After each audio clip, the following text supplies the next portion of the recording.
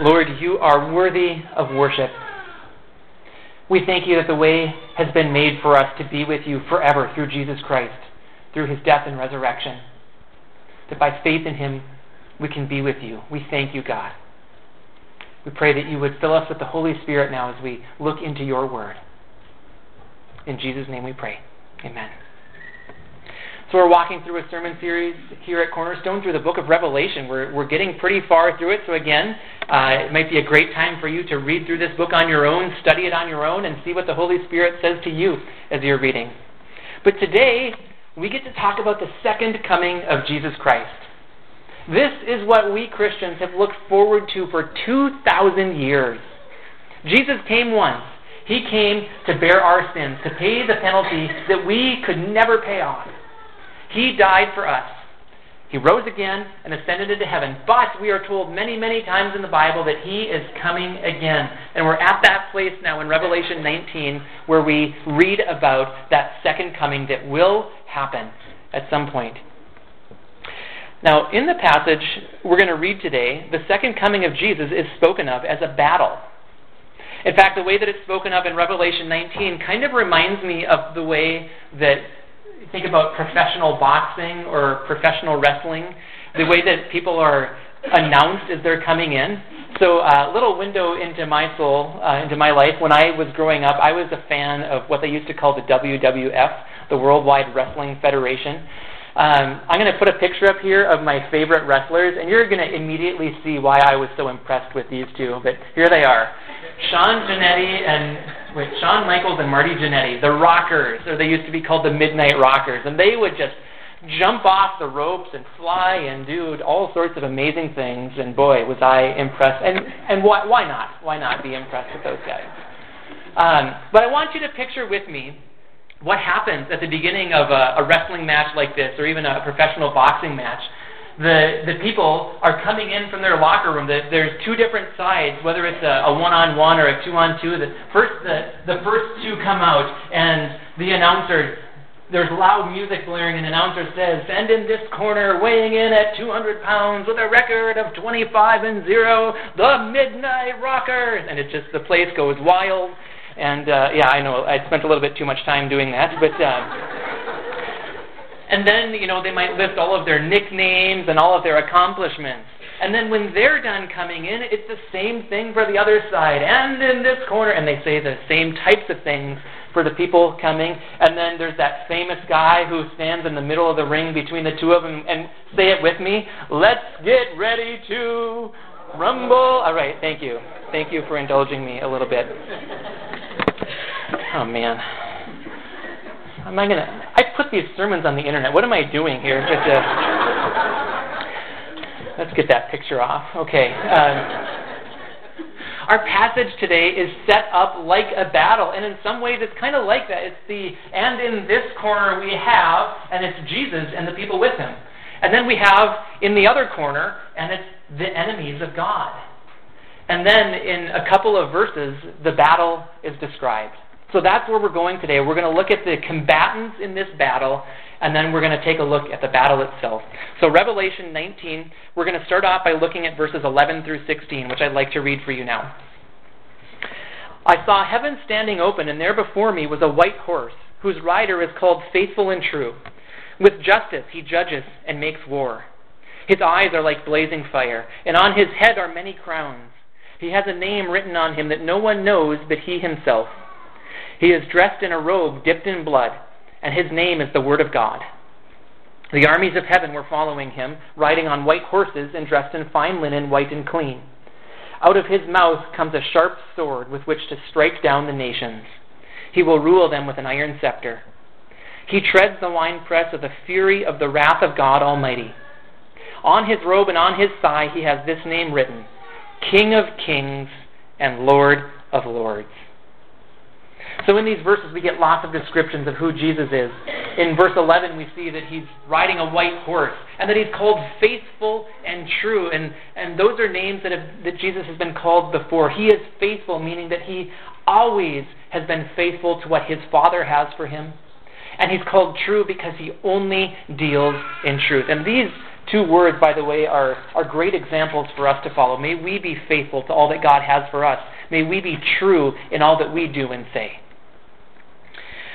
And then it goes on to say of Jesus there, with justice he judges and makes war. And again, like I've been saying throughout this Revelation series, this is an important theme that God will judge. Evil will be called evil, and it will be punished. And that's good news, because if there's no punishment for evil, then it makes us wonder if evil really is evil. But there is a day of reckoning. Now, I just wonder, do any of you out there, have you ever asked the question? I hope you've asked this question, and I hope you have an answer for it. But do you ever feel like God allows too much evil? Have you ever wondered why there's so much evil in this world? Well, one of the great answers that we have in the Bible is that there will be a day. Evil will get its just reward. There will be punishment for the wicked. There will be justice. It will happen at the second coming of Jesus. Moving on to verse 12, we see that Jesus' eyes are like blazing fire. That's a description that we've seen of him earlier in the book. And then it also says that on his head are many crowns.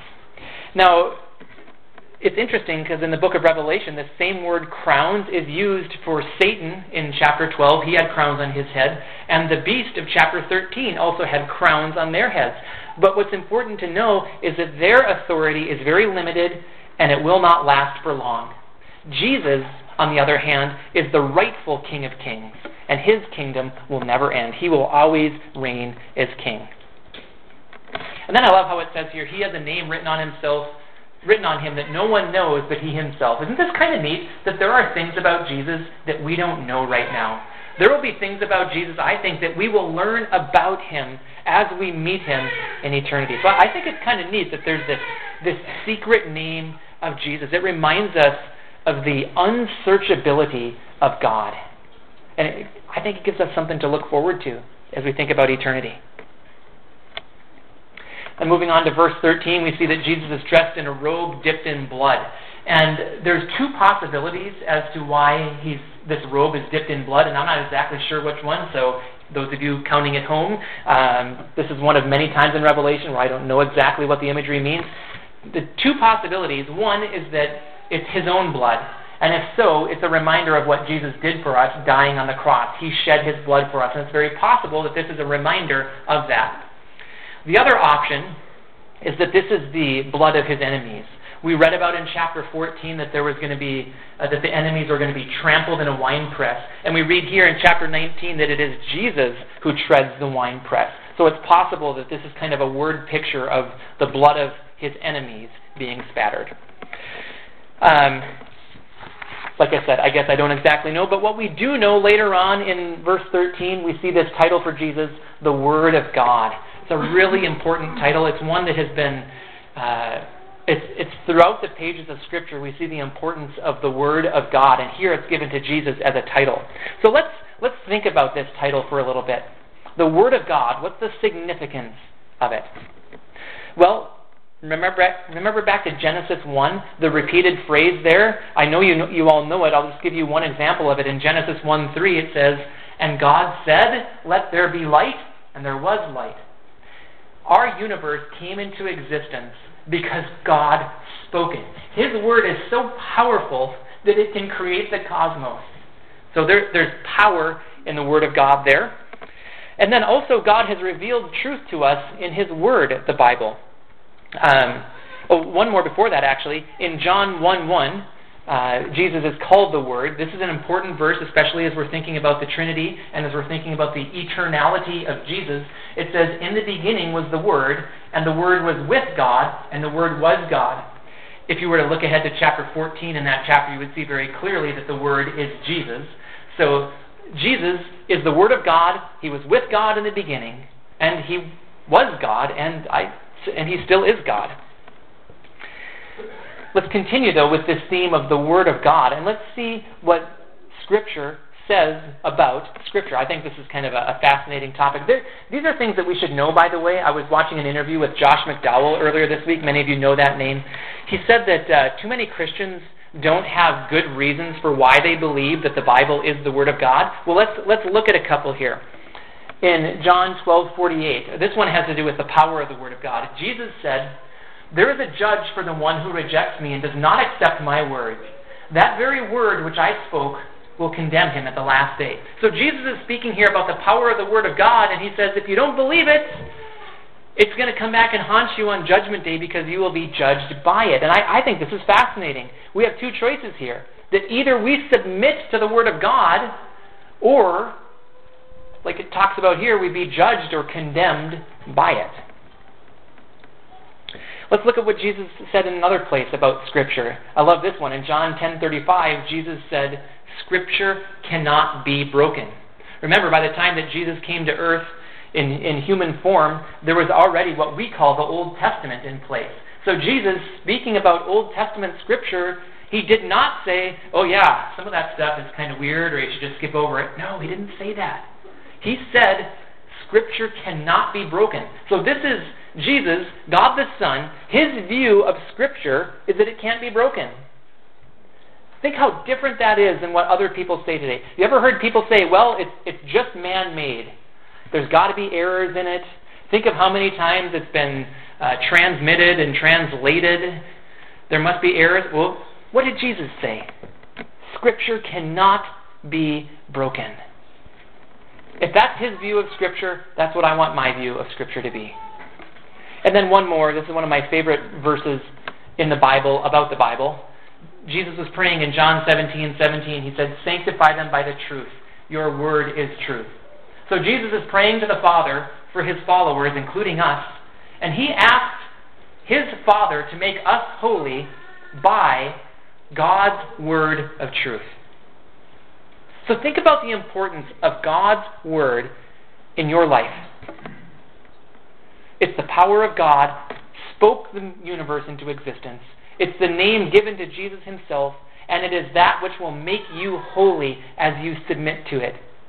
So what kind of people should we be? We should be people of the book. That was I think that name was kind of given as a derogatory name for some people at some times throughout history. But let's wear that one. Let's be people of the book who continue not just to read God's word, not just to listen to it, but to submit to it and to do what it says. So I just want to urge you again to, as a regular practice of your life, to be reading and submitting to God's word. There is great power in it. Okay, well, let's move on to verse 14 from here. Verse 14, where we talk about the armies of heaven. Who are these armies of heaven? Well, again, there's two possibilities here, and this time I'm actually going to give you an answer, okay? First possibility is that this could be angels. It would make sense for them to be called the armies of heaven. They're servants who do God's bidding. The second possibility could be God's people, because in the book of Revelation, oftentimes God's people are described this way as having white clothes, that is, robes that have been washed by the blood of Jesus and made white. Now, my guess is that the armies of heaven is both of them.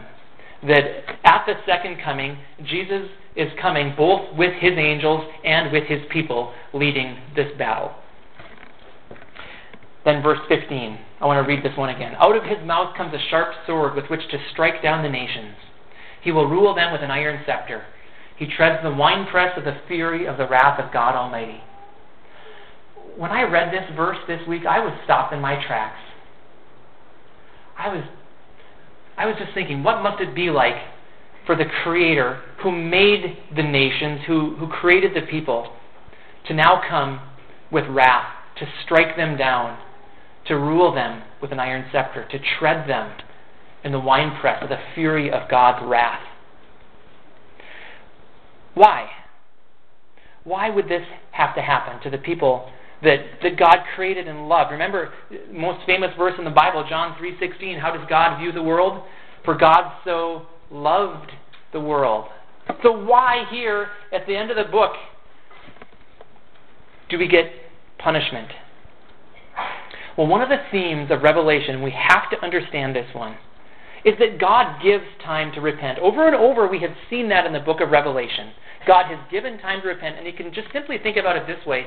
It's been almost 2,000 years since Jesus came and died and rose from the dead. Ever since then, God's message for us here on earth has been that we should repent. God has been very patient. But too often, whether it's in the book of Revelation or whether we see it around us or even in our own lives, all too often, people don't repent. The theologian Grant Osborne says it this way: we must remember the number of times in the book God has offered them forgiveness if they were to repent, yet they again and again refused and preferred to worship the very demons who hated them. You see, I think that God would rather forgive the repentant than condemn the wicked. So what I'm talking about here is there are two ways that God will respond to the people that He has created. One is to forgive those who repent, and the other is to condemn those who won't repent. And I like to say that that's plan A and plan B. And don't misunderstand me. I'm not suggesting that God has a plan B because He wasn't powerful enough to carry out His plan A. That's not it at all. God's plan A is that we would repent. And if so, He will rescue us from death. But if we refuse to repent, God has told us many, many, many times that He will bring about wrath. So the reason that we see this wrath here is because of the stubborn refusal of people to repent. One of the verses I like on this is 2 Peter 3:9b. It says, He, the Lord, is patient with you, not wanting anyone to perish, but everyone to come to repentance. Yet God will strike down the nations if they refuse Him. It says that back in Revelation 19:15. And it goes on to quote from Psalm 2. The quote there, He will rule them with an iron scepter, is from Psalm 2. You might want to read Psalm 2 today and just take some time to stop and meditate on it. It's a fascinating psalm. In that psalm, it says that the nations conspire together against God. In that psalm, eventually God says, I have established my king, yet the nations are conspiring against them. And in a little bit of humor, what's God's response to those people who conspire and rage against Him? He laughs at them. He's already installed His king. There can be no other king. There can be no successful coup attempt on the King of Kings and Lord of Lords. So the way that Psalm 2 ends is with a warning. Be wise, you kings. Be warned, you people of the earth. There's a warning in there that the wrath of God can flare up. And then the very last line in Psalm 2, I love this. Listen to this one. Blessed are all who take refuge in Him. So in Psalm 2, you either rage against the king or you take refuge in Him. And then getting back to Revelation 19, you're going to see you don't want to rage against Him. We'll see the battle here shortly. One other thing I want to point out about Psalm 2, if you're going to read that today. In Psalm 2, one of the things it says in there is to serve the Lord, to fear Him, and to rejoice in Him. And there is what I see as this theme of worship, the theme that we've been talking about in Revelation. The proper response to our King is to worship Him, to give Him the glory that He deserves. Instead of raging against God's Son, we should submit to Him. Again, otherwise His wrath might flare up. But then let's move on to verse 16. On His robe and on His thigh He has this name written, King of Kings and Lord of Lords. Here's a really important description of Jesus. This one just jumps out the page at you. King of Kings and Lord of Lords. It describes who He is and how we should rightly think of Him. Now, the Bible is very clear that there is only one God. We now know that one God to exist in three persons, God the Father, God the Son, and God the Holy Spirit. Somehow, one God. Now, there may be other kings with a lowercase k, and there may be other lords with a lowercase l, but there is only one King of Kings and Lord of Lords. And in many ways, this idea of kingship gets at the heart of what it means for us to follow Jesus. We are all tempted to assume that we are the ones who are in control of our lives. So if we think about there's a driver's seat in our life, we like to think that that should be us. If there's a throne in our heart, we like to think that that's our throne. We are all tempted to live as if we were the ones who have sovereign control over our lives, and we just get to live how we want to. We've all been there. We're all tempted with that on a daily basis, to pretend that we have the right to make the decisions in our lives according to what we want. Every time, though, we reject God's ways and go on the path of our own choosing, we fail to acknowledge God's rightful authority as our King and as our Lord. So what we should do is we should submit to Him as servants, recognize that that driver's seat and that throne were not made for us. God desires for us to live a certain way, and He has every right, by the way, as our Lord, to ask us to live a certain way. He created us, He loves us, He has good plans for us. We should submit to Him. Will we do it? Well, in Revelation 19, apparently some people will, because there's these armies that are following after Him into the battle. It's Jesus and His followers, but there's another side to this battle now. So let's move to the "and in this corner" part of Revelation 19. I want to read verses 17 through 19.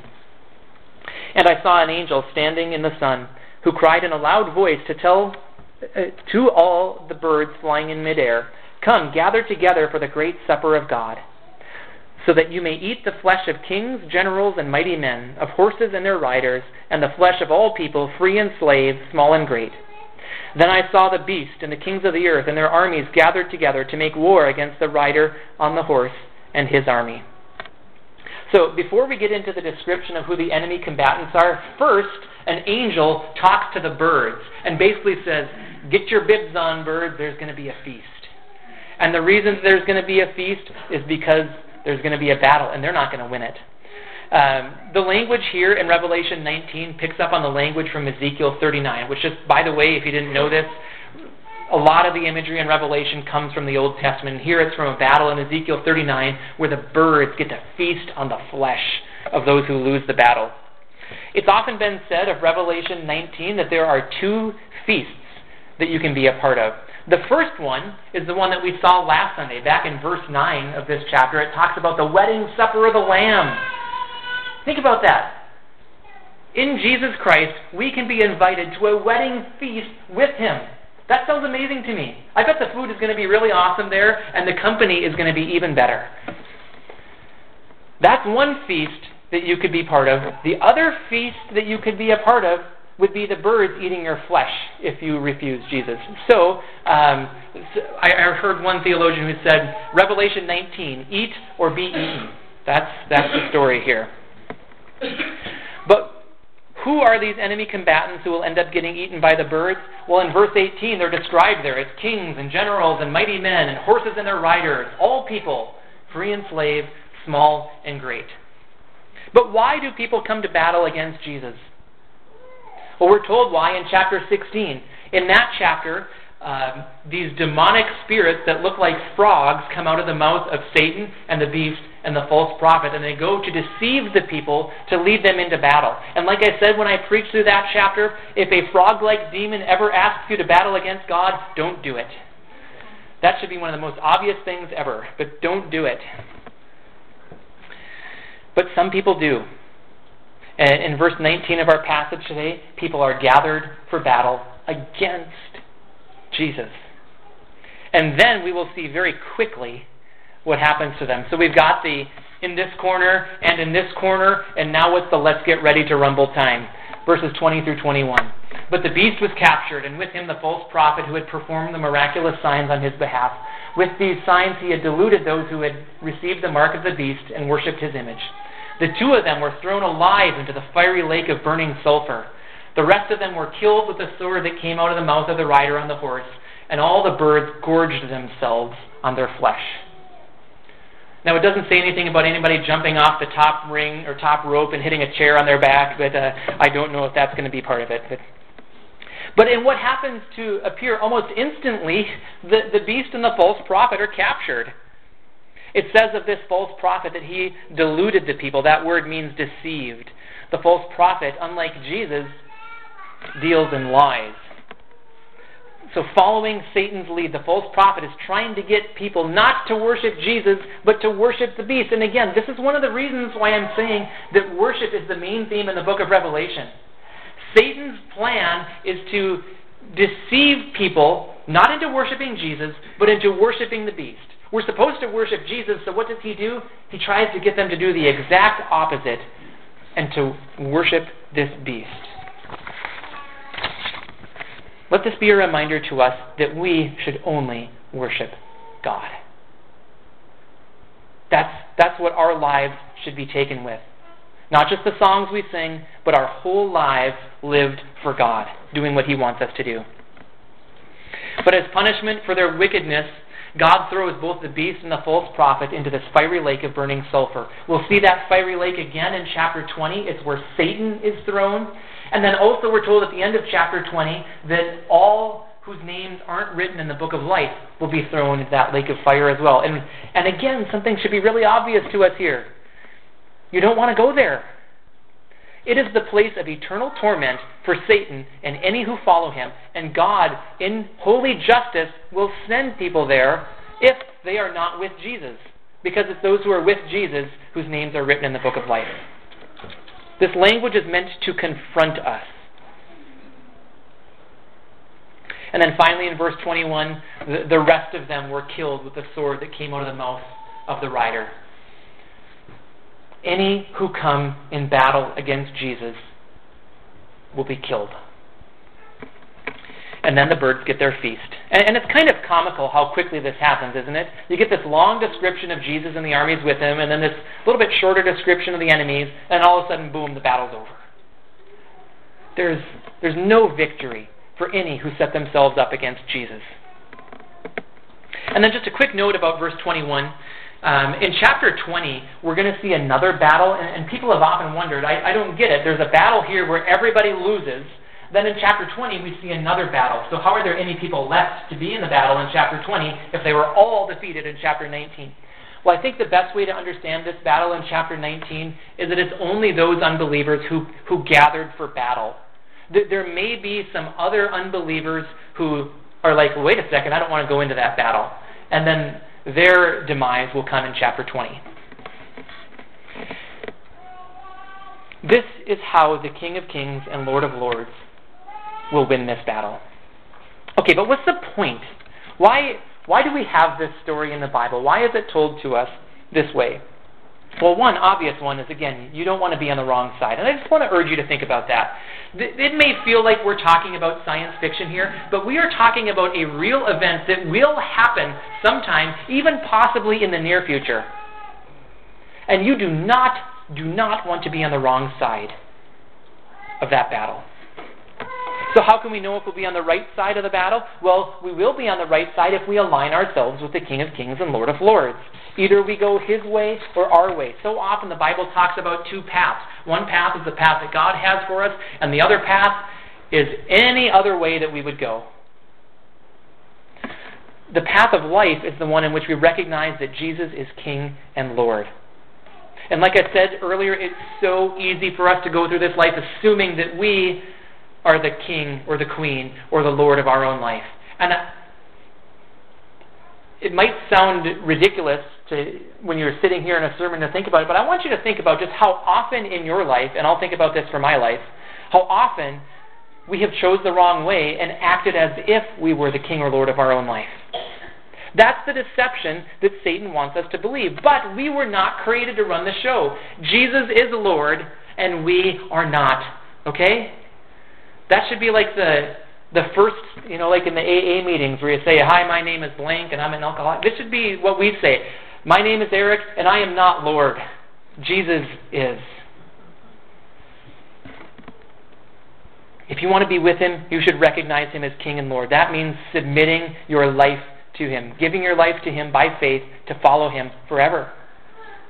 And if you have never done so, it means you should do it now. Confess your sins to Him. Admit to Him that you have gone on your own path, but that you now recognize that it's wrong. Ask Him to forgive your sins, and He will cleanse you. That's why He came the first time, to cleanse you, to forgive you. But if you have never done so yet, if you haven't given your life to Jesus, just talk to Him now and ask Him to join, if you can join His side by receiving Him as Savior and Lord. But then for those of us who have already received Jesus as King and Lord, I want to talk to you now. What does this passage mean for us? Obviously, there's this idea of, we should give our lives to Jesus. But for those of us that have already done that, what does it mean?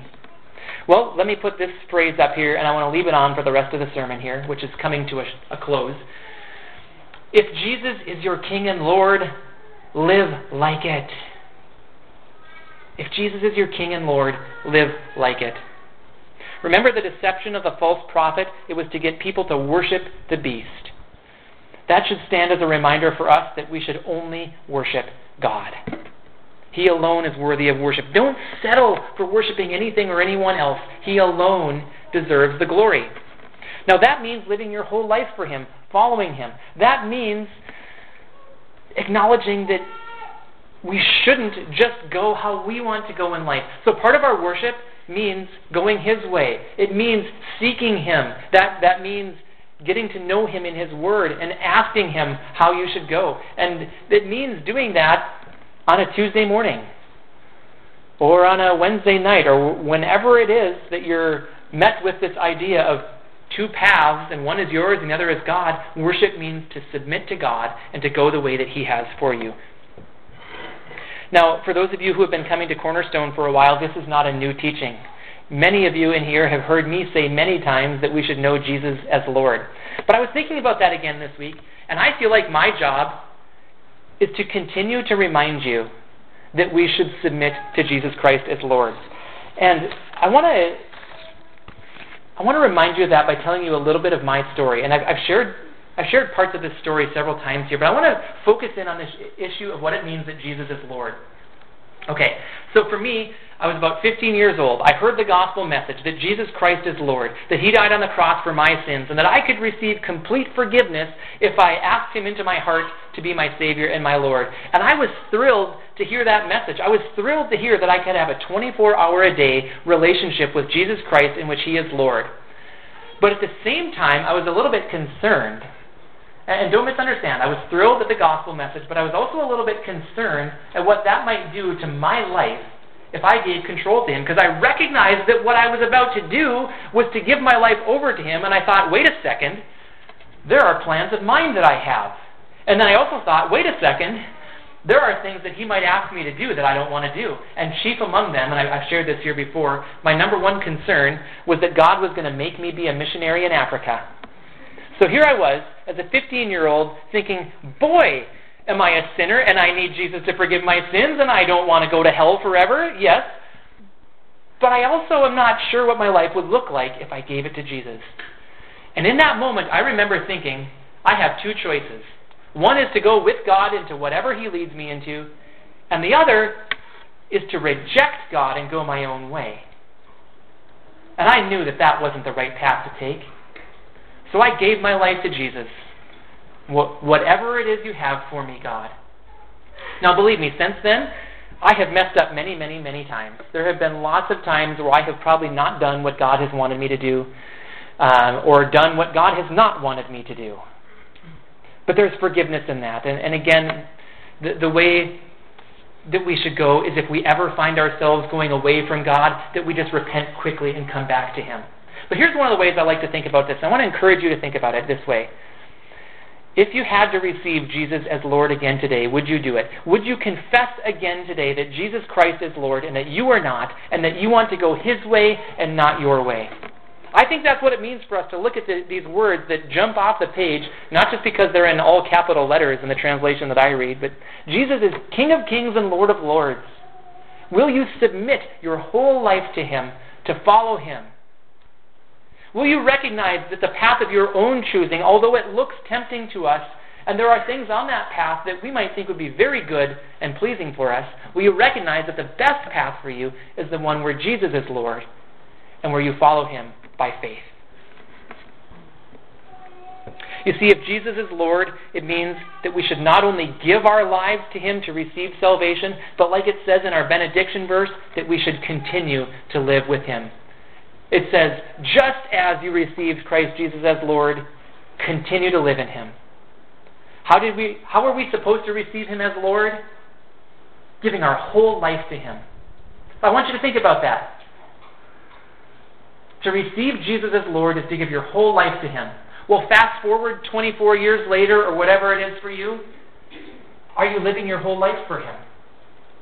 If He was Lord then, if you were banking on that for your salvation, Is He Lord of your life today? Are you living your life in such a way as to worship Him with every decision you make? Will you confess with me again that Jesus is Lord? Will you confess with me again that Jesus is King? And if He's King and Lord, then there's no room for us to pretend that we are in control of our own lives. May we live lives of worship to our King and Lord, following Him by faith into whatever He has for us. Will you pray with me? God, we come before You and we confess again, or whether for the first time or whether for however many times it's been for us, we confess that Jesus is King of kings and Lord of lords. God, we acknowledge that all too often we have followed our own path. Please forgive us for that. We pray that You would strengthen us to walk with You by faith, that we, as an act of worship, would continue to submit our lives to You, following You wherever You lead us. God, may we do that to give You glory. And as we do that, would You continue to remind us that that's the best life for us, the life where we get to do with You, where Jesus is King and Lord. It's in Jesus' name that we pray. Amen.